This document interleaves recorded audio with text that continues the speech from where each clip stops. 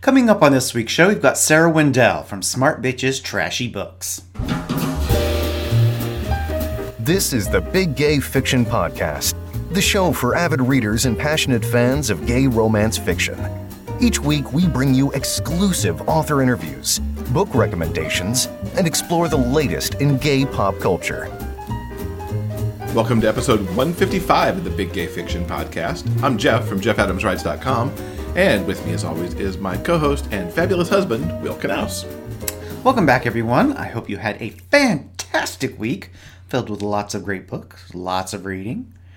We are away. Indeed. We're away from our telephone right now. It's a nice answering machine blast from the past. Anyway, at this very moment, we are in Florida. We're at the Dream Spinner Press Author Conference.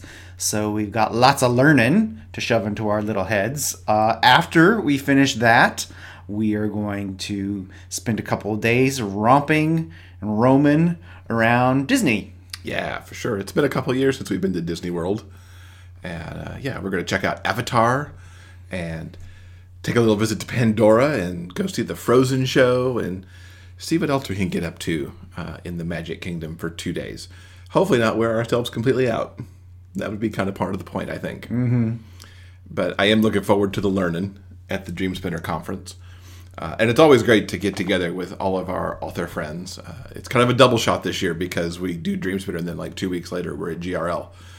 So it's a lot of fun in the fall. Fun in the fall. That should be our theme. What's our theme? Boy, coming up with a theme at the last minute is a little on the crazy side. So, join us for fun in the fall, won't you? In The Hockey Player's Heart, the feel-good gay romance by Jeff Adams and Will Knaus, hockey star Caleb Carter returns to his hometown to recover from an injury. He never expects to run into his one-time crush at a grade school fundraiser. Seeing Aaron Price hits him hard, like being checked into the boards. The attraction is still there, even after all these years, and Caleb decides to make a play for the schoolteacher. You miss 100% of the shots you never take, right? Aaron has been burned by love before and can't imagine what a celebrity like Caleb could possibly see in a guy like him. Their differences are just too great. But as Aaron spends more time with Caleb, he begins to wonder if he might have what it takes to win The Hockey Player's Heart. Get The Hockey Player's Heart in ebook, paperback, or as an audiobook performed by me, Vince Sterling, wherever you buy books. Now, before we get to this week's book reviews, we wanted to quickly mention that we watched a movie not too recently called The Pass. It stars Russell Tovey and Arinze Keene, and it came out in 2016, and it's based on a play, which is sort of obvious when you watch the film. The story is like very succinctly and distinctly divided into 3 separate acts. Mm-hmm. Act 1 follows essentially our 2 heroes, Jason and Aday. They're two young guys. They're members of a football club, and they're hanging out in their hotel room on the night before a big game. A game, as it turns out, it's going to decide their entire future careers. So there's horseplay and zaniness, and they also share a kiss that night. Then the story sort of fast forwards to 5 years later. We find out Jason has made it to the big time. He's a very successful, very popular footballer, and the scene takes place in his hotel room, and his attempts to get a sex tape made. Because how often does it happen you want to have the sex tape made? He's got problems. They made all it's cracked up to be.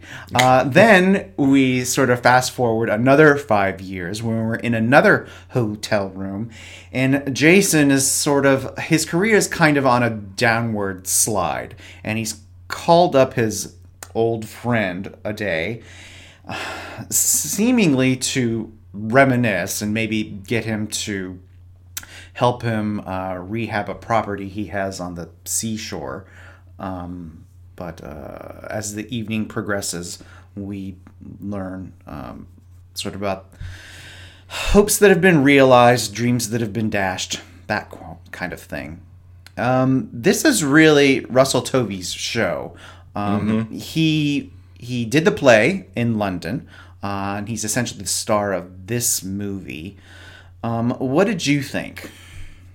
It is the Russell Tovey show, and I loved it actually for that reason. It's amazing to see him really get to run through a complete array of emotions, from the kind of devil-may-care younger footballer that he is in the first act to a more serious trying to keep his image together by actually making this sex tape, and then kind of off the rails in the final act.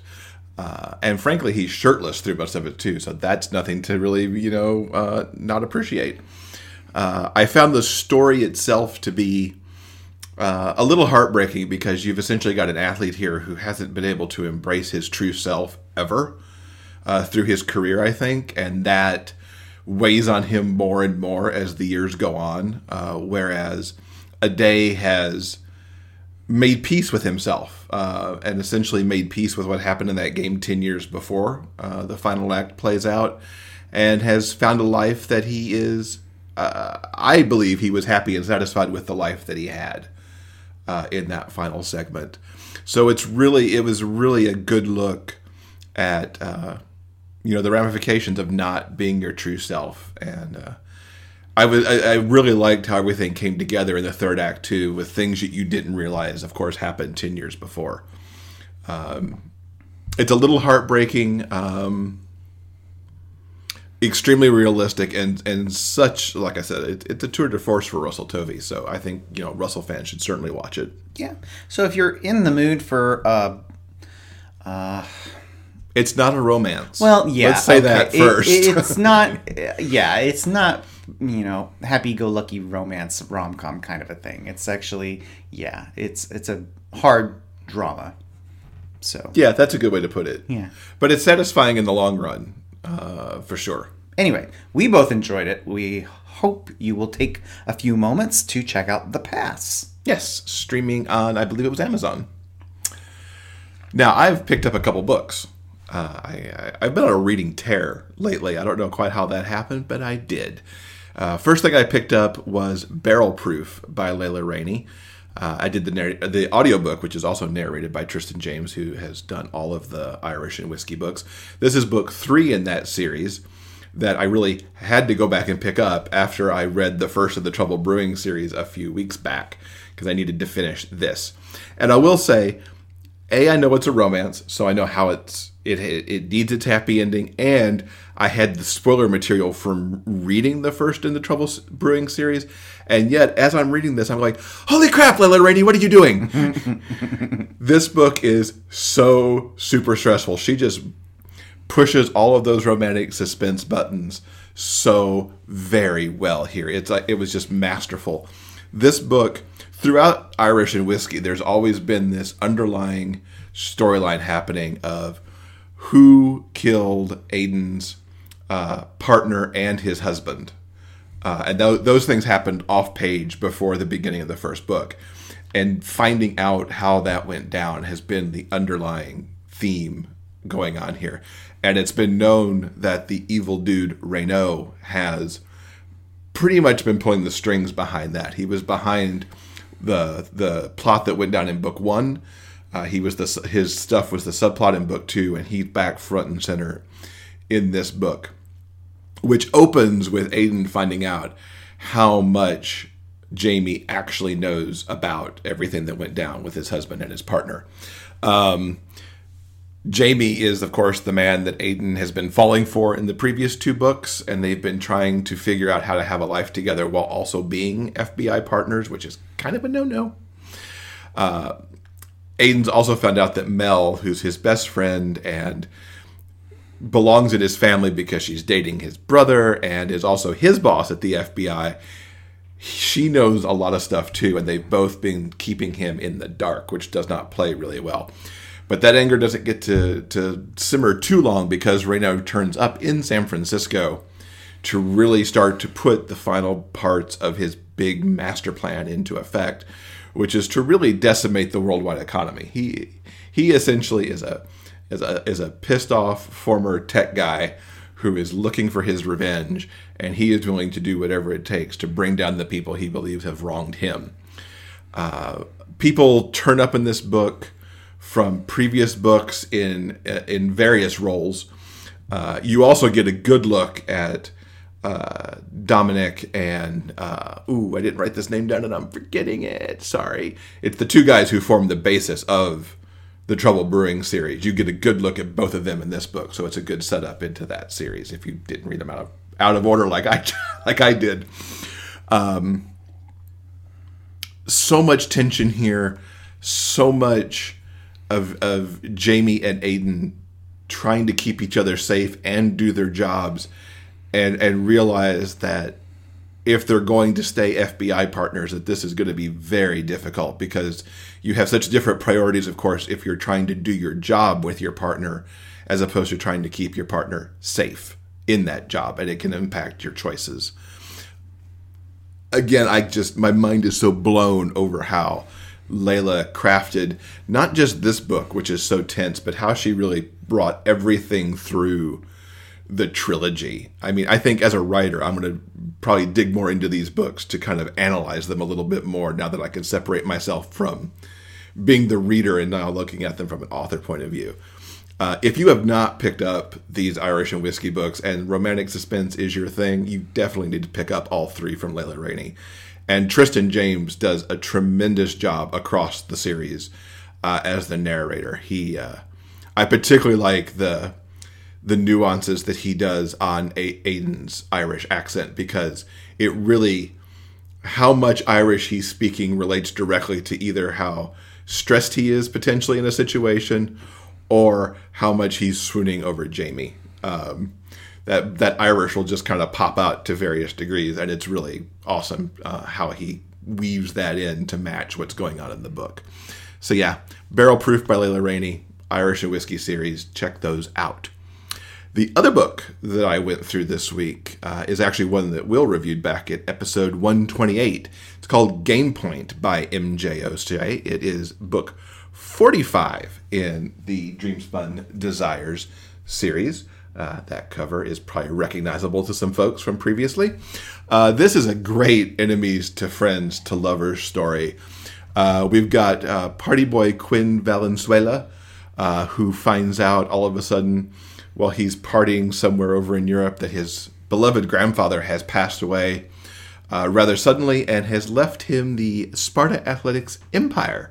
Think Nike, think Reebok, think something like that this young man has just had handed to him on a silver platter, which does not sit well with the company's COO, Porter Davis, who has really been having the day-to-day aspects of the company on his shoulders for the past several years, working alongside Quinn's mom, Marisol. He's not too happy that the party boy has obtained the keys to the empire and will now be his boss when he has no other experience other than being party boy. Quinn's not really sure he wants it either, but he's also realized that he might be a little tired of the party boy existence, and it might be time to at least, put on his big boy pants and maybe stay at home and be near his family a little bit more now and actually step up and start to have a career. I liked everybody's arcs in this book. Really watching how Quinn goes from being this partier to a grown-up over the course of the story was really quite something. And for him to realize kind of that he could settle down and have a relationship and no longer just kind of move from thing to thing to thing. For Porter, he's been all about his career. He's a former pro tennis player, rather, who had an injury that took him out of the game, and then he went down the business path. He's always been now so focused on business, he's never really let himself have a relationship. The issue that these two have, once they figure out they can be friends, and Porter is understanding that Quinn actually wants to learn how to run the business, is they kind of become friends with benefits. And it takes them a long time to kind of realize that each of them wants to be more than friends, but they can't figure out how to say it. And that is really kind of the difficulty that lurks in this book for the two of them, because when it's time to move from that final step from friends to lovers, it's like how to make that leap without getting hurt along the way. I've become, I love MJ's Dreamspun books, and this one was no disappointment. I could see why you loved it so much back when you reviewed it, and I also totally adored it. So Game Point by MJ O'Shea, number 45 in the Dreamspun Desires series. Now, if any of these books sound good to you, all you have to do is go to the show notes page. Why? Because we've got links. Loads and loads of links. If you use the links on our show notes page, we do use affiliate links. If you use them, we get a couple of extra pennies in our pockets to help keep this show running. Keep the lights on, and another week of great book reviews. Indeed. Yes. Well, we also have our Patreon page. If you're interested in supporting us through Patreon, all you have to do is go to patreon.com/biggayfictionpodcast. There you can learn about some of the bonuses that we offer when you pledge at certain levels, including personalized thank yous we send out. We also do an extra bonus episode every month. So if that sounds good, all you have to do is go to patreon.com/biggayfictionpodcast, and you can learn more there. Want to hang out with us between shows? Check us out on Facebook.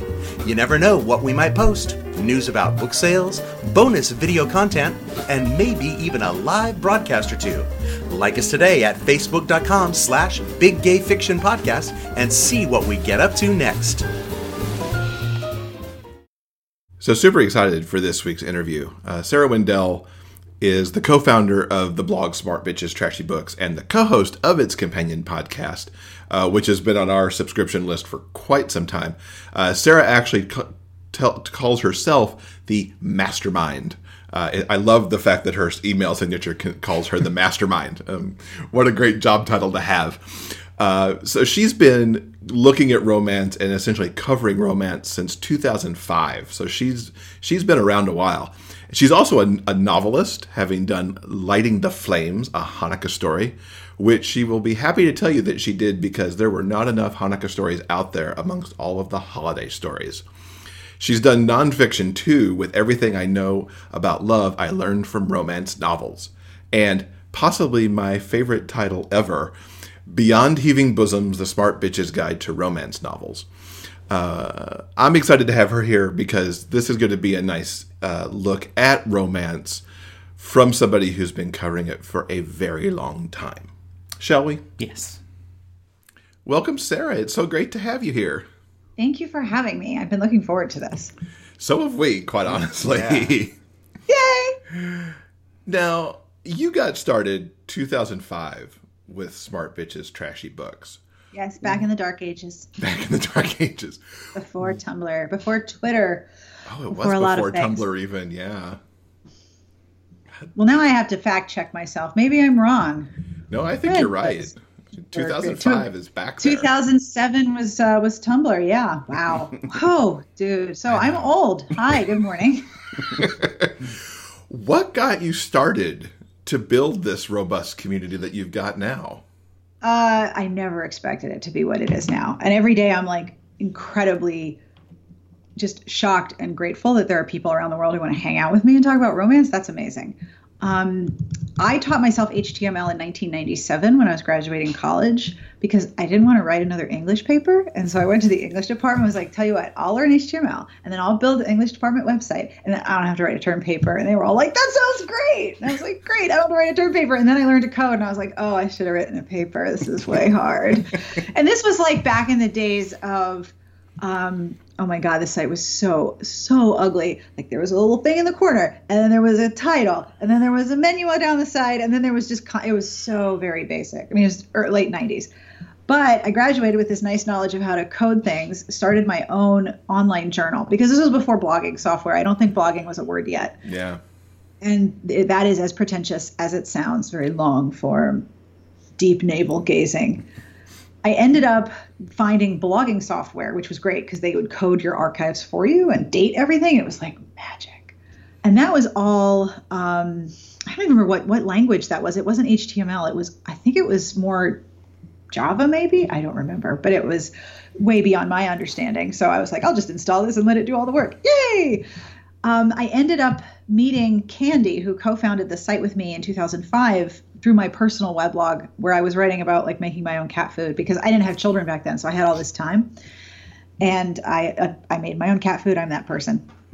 So she and I started emailing about how much we loved romance and how much we were tired of people giving us crap for it. And I don't remember which one of us said it, but we were like, we should just start a review blog. Okay, sure. What are we going to call it? I don't know. How about Smart Bitches Who Love Trashy Books? And I was like, okay, that domain is like totally available. So let's just do that. And I really didn't think anyone was going to read it. I thought it was going to be me and my husband and Candy and one of her friends. And it would be like 4 total people.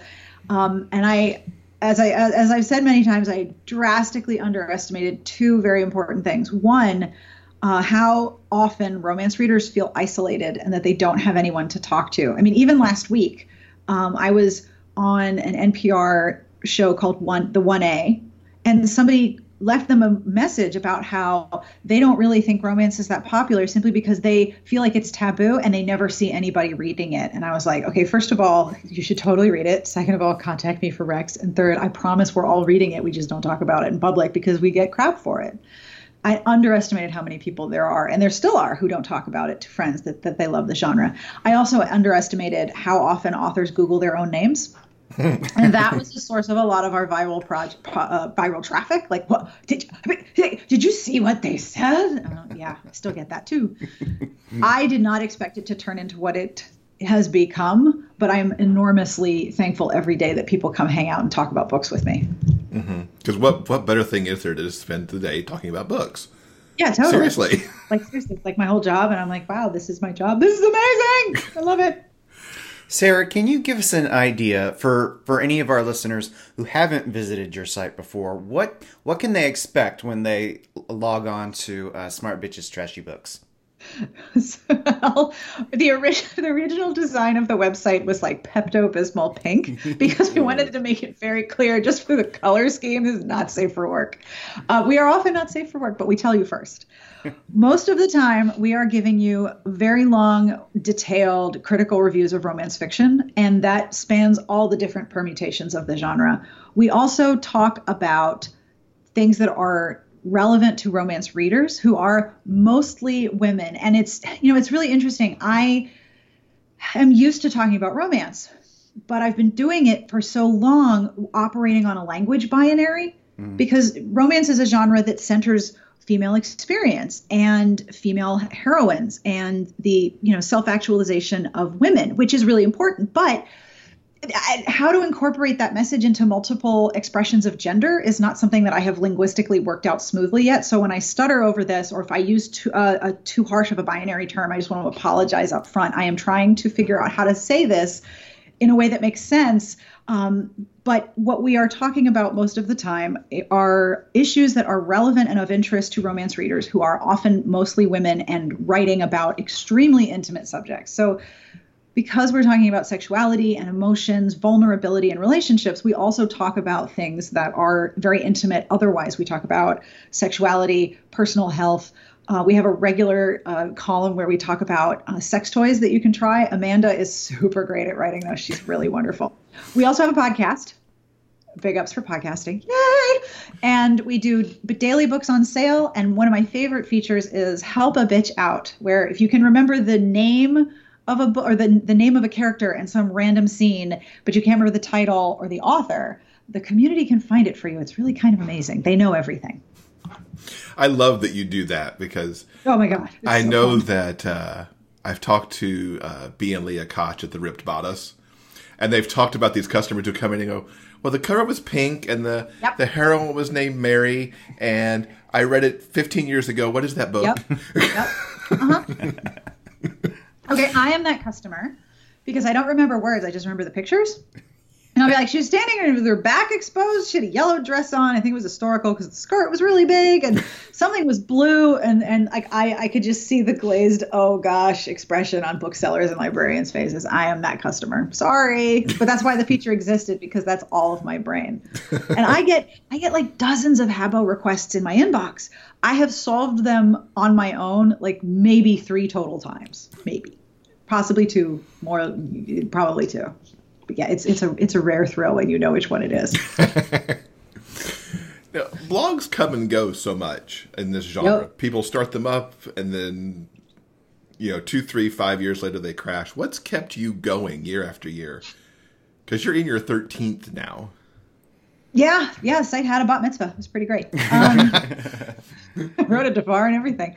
And I gave a version of that Devar at my synagogue, but I had to edit it because I could not explain to this community of people, like, what about romance tropes? I had to like renovate it severely because I would have been like, no, okay, so let me explain my website. Yes, this is the name of it. I'm really sorry. Everybody chill. What keeps me going? I love the community that hangs out with us. I don't take myself very seriously at all. You might have noticed. I don't take a lot of things seriously. I do take the community very seriously. And I take the sanctity and the safety of the space and the comment space very seriously.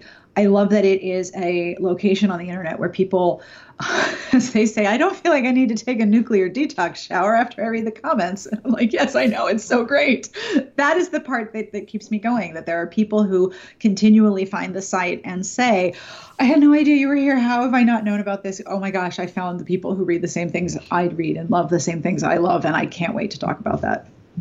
So it's the community that keeps me going, and the fact that I haven't read a book yet and thought to myself, I really don't have anything to say about this. I always have something to say about a book that I read, and I always want to talk about the books I'm reading. So I'm very fortunate that I get to do that. That's awesome. I love that last little bit, that there's always something you want to say about the books you're reading. Always. I haven't met a romance novel yet that I didn't want to say something about. That's very cool. What are your favorite tropes? Oh, boy. Here we go. She's got the list ready. Oh boy.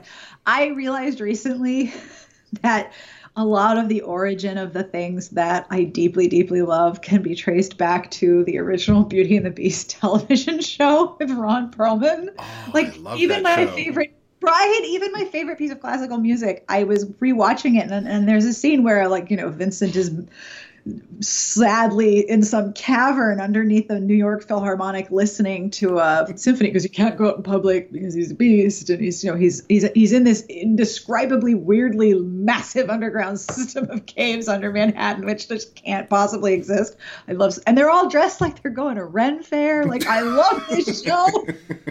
You watch it and you just got to be like, all right, I'm in. That's fine. I accept all of this. But he's listening to the symphony, and I'm like, that's where I found this piece of music that I love, because I saw it on Beauty and the Beast when I was like 12, and that's a very formative age. So I love Beauty and the Beast. I love internal conflict more than external conflict. I'm much more interested in emotional conflict that keeps people apart because of who they are at that moment. And then I love forced proximity that isn't life-threatening. Like, I'm a big fan of it's snowing and we're stuck. Like, if you have heat and food, one of my favorites ever. I love that. Right? Like, it's not like there's like grave danger. You have soup, blankets, and somebody cool to talk to. This is great. You just can't leave. Like, First Proximity by Snow is perfection. I love it. So those are some of my favorites. Oh, I also love grumpy, taciturn, caretaking characters of any gender. Like, and the thing that always hooks me is I don't want to like you. I don't want to like you. Oh, I can't think. Stop thinking about your hair. Damn it. That's one of my favorites too. I can't stop thinking about your hair. Damn it is like the perfect trope. Now, earlier when you were speaking about some of what the website has to offer, you mentioned the podcast, Smart Bitches. Smart Podcast, Trashy Books. I always get the name wrong. We are like 5 times, so it's not your fault. We are big fans of the show. I think it's hilarious and informative. What made you decide to dip your toe into the audio waters? I always wanted my own radio show, and I didn't want to be a journalist. That's really it. I had an internship with the LA Times during the 1996 presidential convention or Democratic National Convention in Chicago, and I learned at that point that I didn't want to be a journalist. Like, that was not my calling. But I really loved radio. I always loved radio. I thought being on the radio was so great. That's my dog. I apologize. That's Zeb. I love the idea of radio, and I always wanted my own radio show. And I thought, well, I'll just do it on my own. And the podcast is actually very old. Our first episodes were 10 years ago. Mm-hmm. And then we took a hiatus and came back once I figured out how to do it on my own. And I love doing it. I love having my own little radio station broadcast about romance novels. And I love how much I've learned doing it. Like, haven't you just sort of look at all the things you've learned to do and be like, wow, that was impressive. Yeah. And it continues to evolve. Yeah. Yes. There's no limit of what you can do with the medium. And I like to say that voice is very intimate. I think a lot of people underestimate that.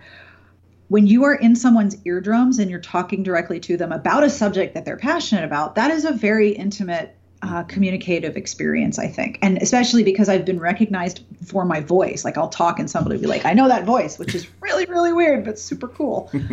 I have learned a lot about how much hearing someone talk to you directly into your eardrums creates a very real connection for listeners. And it's another community that I value very much, that people will email me about things that I've talked about and share things with me that they just wanted to share with someone who they knew would understand. Even a total stranger is even more sort of liberating and safe. I love that you can do so much with the format of a podcast, and yet it's still a very fundamental old form of communication. It's still radio. It's a form of radio. It's not being transmitted by radio distribution, but it's still like a vocal conversation happening with you or to you. And that's a really old form of broadcast. Like, it's so cool. I like what you said about being able to hear someone and the impact that has. To have authors on whose primary connection to readers outside of books has tended to be the blog tour. Yes. Now people can hear their authors if they can't get to a place for a signing or a convention or something. Oh yeah, absolutely. And I think that's tremendous. I think it's an excellent tool because, no matter how good a writer you are, text is still static and toneless. Like, you don't know the inflection of what's being said. You have to do that yourself when you're reading, or at least maybe that's how you read. That's how I read. I hear the things I'm reading. When you get to hear someone talk about their books, it adds a layer of understanding to the text that they've created, and it sort of creates an additional bridge between them and you as the reader. It's so great. Mm-hmm. Now, what have you seen with LGBT romances and how they've evolved since you started the community back in the day? There's been no changes at all. No. So a while ago, I was contacted by an RWA chapter who were like, listen, we read your first book, which is Beyond Heaving Bosoms, which came out in 2009, 2008. I don't remember the date of my own book. Sorry, but it was, back then. And they were like, you wrote this chapter about what you thought was going to happen. And you guys said that the gay romance was going to be a big thing. And then it happened. So we want you to come and make more predictions. And I was like, oh, crap. I got lucky. I don't make predictions. I'm really bad at it. Don't ask me for lottery numbers. So I realized when I wrote about that anyone who wants to see themselves being the recipient of love and being worthy of love, who doesn't see that, will find their way into the genre, and the genre will find a way to them, because the genre is all about showing individuals as loved, right? And worthy of being loved, which is like super revolutionary. And I love how people are like, why is romance having a moment? Because it's freaking revolutionary to just say everyone gets love. Duh. Like, come on. Like, we're trying to legislate everything, including that. So just being able to say, no, this person is absolutely lovable exactly the way they are. That's massive. So since we started the community, I mean, that was before male romance and gay romance became such a massive, massive community. And now you have all of these different expressions of gender and sexuality being found in the genre. I mean, I look at it the way I look at my own understanding of language. Like 4 or 5 years ago, I would not have known what cisgendered meant. It was not a term I encountered. And then I started encountering it all the time and having to Google it over and over because I couldn't quite get it. And then I was like, oh, now I understand. I get it. Yes, thank you for giving me a word for this. We have a language now to describe pieces of sexuality that I would have never have described in 2005. Like, it's not only has language evolved, but our understanding of sexuality has evolved. So that absolutely finds its way into the romance community as well.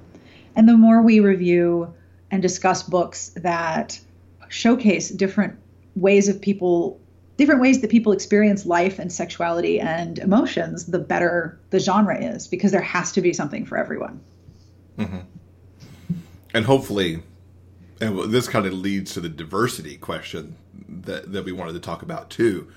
Diversity with not only race and religion, and it certainly encompasses sexual identity and sexual orientation too. Yeah. Oh, yeah. And certainly your blog and the podcast have talked a lot about diversity, especially this past year. What do you think has gotten such a focus on that in these last 12 to 18 months? I think it's because as a nation over the past, maybe 10 years, maybe a little bit more, we've also developed a language for understanding race and racial differences. I mean, even now, even right now, it is considered threatening and dangerous to point out that someone is a white person because white was the default. And now we have to examine our defaults for the flaws that they have. That happens with romance. We have to examine literature for the default flaws that it presents towards genre fiction. Like, it's all about self-examination. So if we are going to recognize the ways in which we are unique and singular and powerful, we also have to recognize the singular things that make us different, because that's not a bad thing. However, much like the genre also says, we all have the same emotions and the emotional experiences. Those are very similar. You know, falling in love with someone or feeling attracted to someone or just being fascinated by somebody's brain. That is something that goes beyond all of these singular boundaries. And those are the things that the genre is writing about.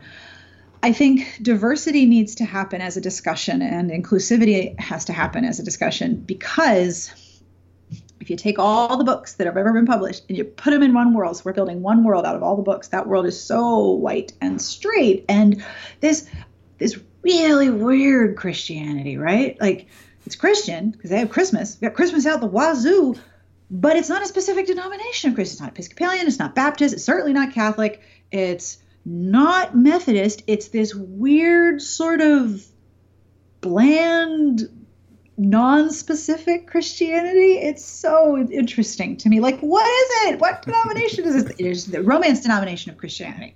Now, my lane is always going to be religious diversity because I want to see more about Jewish experience in romance. The nice thing about staying in your lane, though, is that you do come to intersections, which is great, because then you can work with other people to discuss, well, yes, that should also be represented. The genre needs to better resemble the community of people that reads it and the community of people that write it. As of right now, it doesn't do that enough, so it has to keep evolving in order to survive. That's it. Well said. Thanks. And I think that certainly Suzanne Brockmann hit on some of that at her RWA speech, too. Whoa. I was in the very, very back of the room because I had gone to dinner with people. I don't know if you know, have you ever been to a Rita's? There are some dresses and there are some shoes. And I was wearing my daytime jeans, like the not the dark wash jeans, the light wash. I was wearing my daytime jeans and like flats and a cardigan. I was not Rita ready by a long shot. So I came late. I was like, I'll just sit here in the very back corner in the dark. And I'm like in the back, and she starts her speech. And you can see this sort of wave of people like being blown back into their chairs, like, whoa, and it's still coming, whoa! Like, it was an incredible experience to be in the room. It was incredibly electric. It was really great. And she had an outstanding just delivery.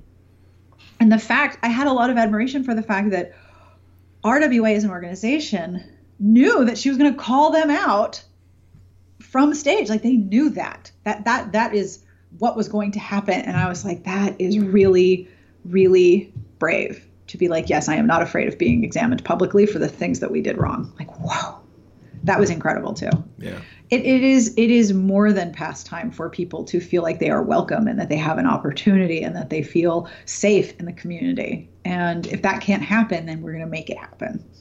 What was your first LGBT romance to read? You know, you sent me these questions and I've been like, which one was it? I don't remember.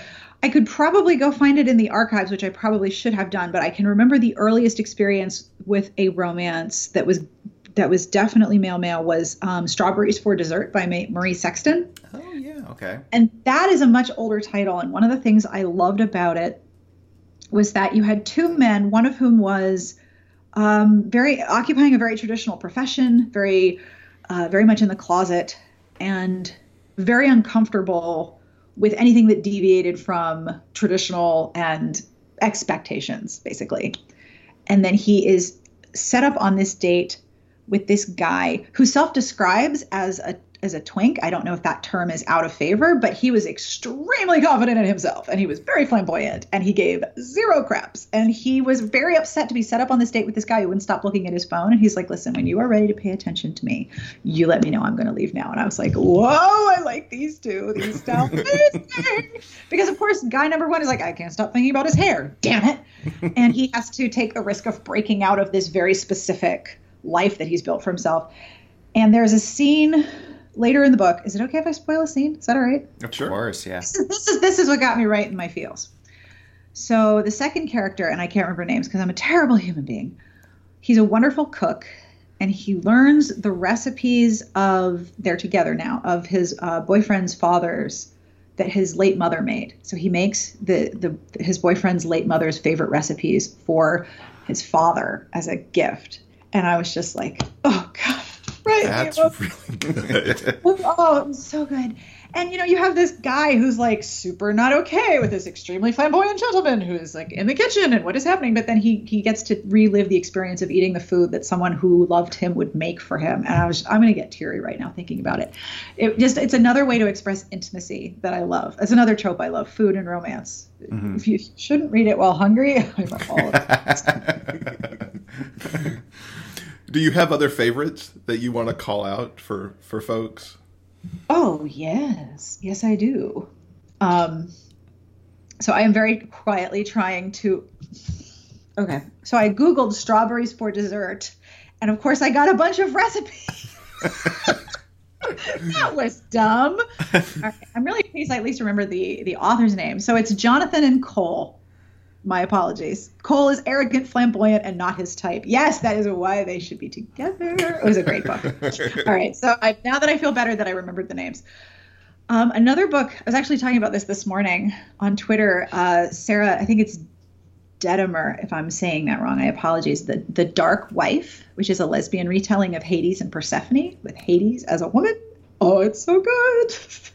And one of my recent favorites that I absolutely love, to the point where I did that silly thing where you take a picture of yourself as the book cover, was Edge of Glory by, I think it's Rachel Spangler. I want to say it's Rachel. I am very bad. Yeah, Rachel Spangler. Good job, brain.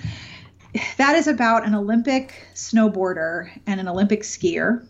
And they are both sort of at the top age of where they can still compete on a professional level.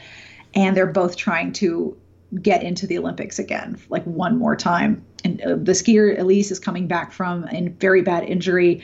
And the snowboarder, Corey, has this really wild reputation and was one of the earliest professional snowboarders. And that they meet at training camp. And I know that it's a very familiar trope in lesbian romance to have the ice queen. So Elise is a skier. She's like the perfect ice queen. And Corey is a snowboarder. And she's like super laid back and chill. And like, what is your problem? But she's also got a really unconventional training regimen. And so Elise starts to learn from her training to focus on balance and interruption of your path and all this cool stuff. And there's also food in that one. I have a type. I loved that book because the more I thought about it, the more I loved the idea that the way that being a professional athlete puts you in touch with your body. And there's another book, Roller Girl by Vanessa North, which is about a trans woman. And one of the things I found so great about that book, and I still think about it, she in her old life, I want to make sure I use the right language, was a professional, I want to say wakeboarder. And so here is a person, and she talks about working out in her gym with trophies with her dead name all over them, but she won't take them down because she has this incredibly attuned relationship with her body. Even though she has transitioned to an entirely new self-identity, she has this intimate relationship with her own body because she was an athlete. So she took care of herself on a very attentive and intimate level. So the idea of having someone completely change their body and their identity and their gender, but also have so much knowledge of themselves biologically, it was so interesting. There was this sort of affectionate love of self that I just so enjoyed in that book. I'm going to stop talking about books now. But that's why we're here. Never. So it's not 3:00 in the afternoon. Another book I want to tell you about. We can spend all day doing this and be very happy about it. All day. I want you to tell me about books because I'm just like, I'm talking a lot. Tell me about the things that you read. What do you find in your community that is what brings people in to either MM or FF or some variation of the LGBTQ romances? A lot of the time, I think that it is exploration of self. Which is why I think it's so important to see characters who are bisexual, characters who are ace or aromantic or demisexual, or just exploring expressions of gender. Like I said, we have a language for these things now, where before there wasn't necessarily a clear expression of what that meant or how you even described it. I think that when you're looking for extensions of yourself and experiences that resonate with you, you're going to look at the books that more closely identify with who you are. I think for a long time, readers of every culture, background, sexuality, and identifier were asked to identify with a very specific archetype. And it was very straight, and it was cisgendered, and it was white, and it was often in a small town. Sometimes there were some cupcakes or maybe some dogs. Dogs are great. But there's this very narrow definition of romance that everyone was sort of expected to identify with, to find themselves in there. And like I said earlier, emotional resonance is common for every human. We all experience joy and grief and happiness and sorrow and love and excitement. And if you're like me, deeply nerding out about something, like these are common connections across people. But you shouldn't just have to identify and find yourself in this narrow definition. So when you have people who can say, I am looking for characters who are like this, it's so exciting for me to be able to say, yes, I know what book you read. In fact, here's a list of 10. Sorry, I'm a really expensive person to know. My bad. You get to see yourself. Like I said, everyone deserves to see themselves as worthy of love exactly the way they are. And that's what the genre needs to do. So I'm going to keep pushing until it does, or until I get tired, whichever one comes first. So looking through the rest of this year and into 2019, what do you hope to see on the horizon for LGBTQ romance? More lesbian romance in multiple genre settings, more representations of bisexual, asexual, queer identities, gender fluidity, gender exploration. I want to see more of that. I am the parent of 2 boys. They are, one of them just had a birthday, 11 and almost 13. My 13-year-old had a friend of his. I'm trying to make sure I get him as vague as possible. My 13-year-old had a friend of his come out to him in 4th grade. And this is not new to individuals who identified their sexuality. There was a committee meeting at the elementary school last year when my younger son was in 5th grade, because they were going to start doing the sexual education curriculum for the state and the county. And they wanted parents to get involved. So I was like, okay, I hate committees. I don't like being in rooms with groups of people. I hate going around in a circle and introducing myself. I'm very introverted, and I don't like any of this. I'm allergic to task forces, right? No. But I was like, I'm doing this because I want to be there to head off any parents that are like, you can't teach children about sex. Like, okay, I'm there to shoot that down. So I go in, and it is all parents who are like, what more can we do? What else is there? This isn't enough. And so it became a teacher-parent conversation of, here are the limitations of the curriculum. And one of the limitations of the curriculum was there is no discussion of sexuality. But one of the teachers in that grade is openly gay. And I was like, but kids at this age know. Like, my son had someone come out to him in 4th grade. This is 5th grade. Kids know, especially now that there's like a language for this. And he's like, oh, of course. I knew when I was in 3rd grade, but that's not something we can teach. And I was like, okay, so I guess I got to talk to the Capitol because we need to extend this curriculum. When you have people who are growing up with a language to express themselves and who they are in so many very specific ways, the genre fiction and the entertainment that they experience needs to reflect that accurately. So the only thing I can absolutely predict and demand is that I want more of everything, more of every letter. That how many letters are there now? Like L, G, B, T, Q, I, A, plus Plus. Yep. Yeah. Who gets the enye? I want enye. Umlauts. You need umlauts. The little C with the curl underneath, the schwa, that too. Like however long that chain of letters gets, they all needs to be there. So the more of it that there is and the more diversity in culture that there is in every part of the genre, the better it is. Because otherwise the genre is in trouble. And I'm not here for that. Sarah, I wanted to ask you about something. I think I've personally seen that the gay romance genre has certainly come to the attention, it seems, of the Big Five publishers, especially in the last year where we've seen more and more. Not a whole lot, but more and more. Do you see that as I hate to use the word trend with air quotes, do you see that as a trend that's continuing into 2019? Absolutely. Yes. I think there's fads, there's trends, and there's necessary changes. And what you want is for a trend like this to become part of the necessary change.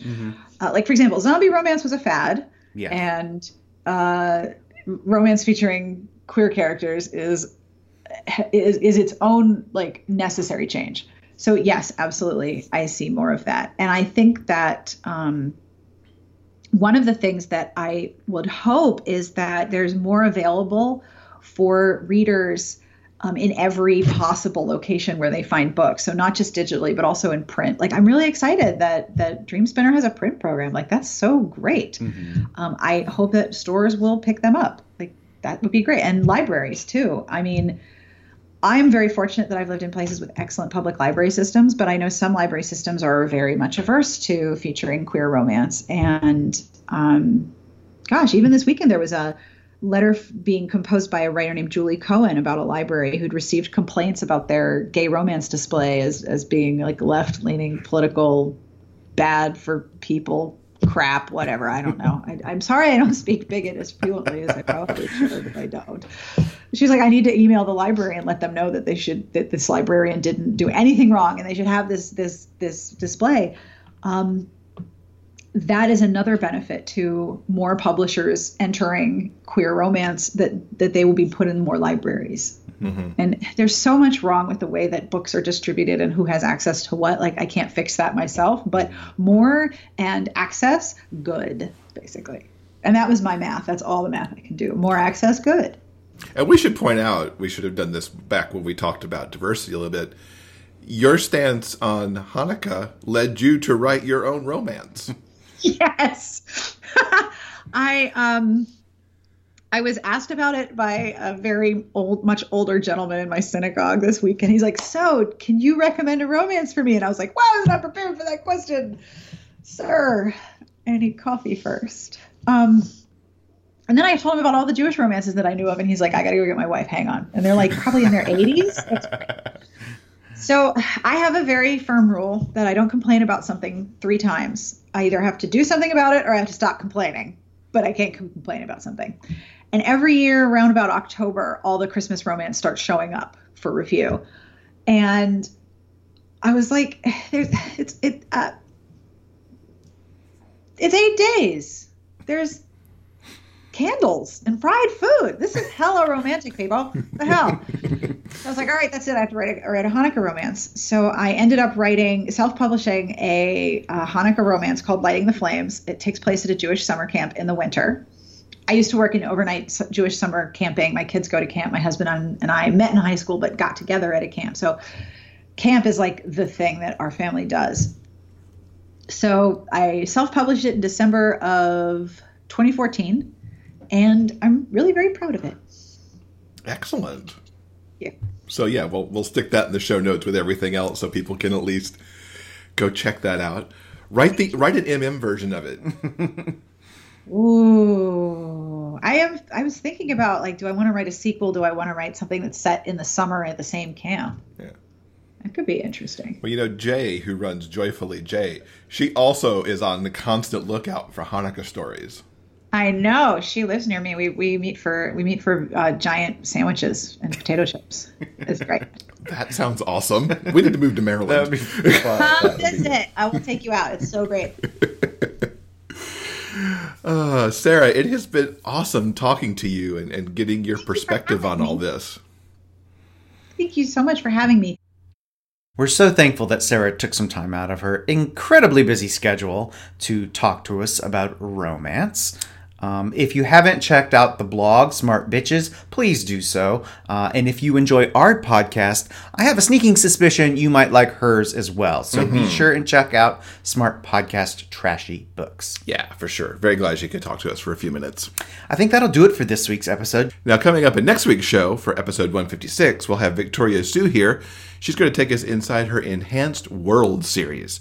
I read the first book in that series a few weeks back and totally loved it. Her third book is coming out soon, so she's going to talk to us all about that. Cool. So, guys, remember, no matter where life takes you, the journey will always be sweeter when you have a book. Until next week, everyone, please keep turning those pages and keep reading. For detailed show notes and links to everything discussed in this episode, go to biggayfictionpodcast.com. New episodes are available every Monday at all major podcast distributors. You can also find us on YouTube. I'm Derek McLean. Thanks for listening. We'll see you next week.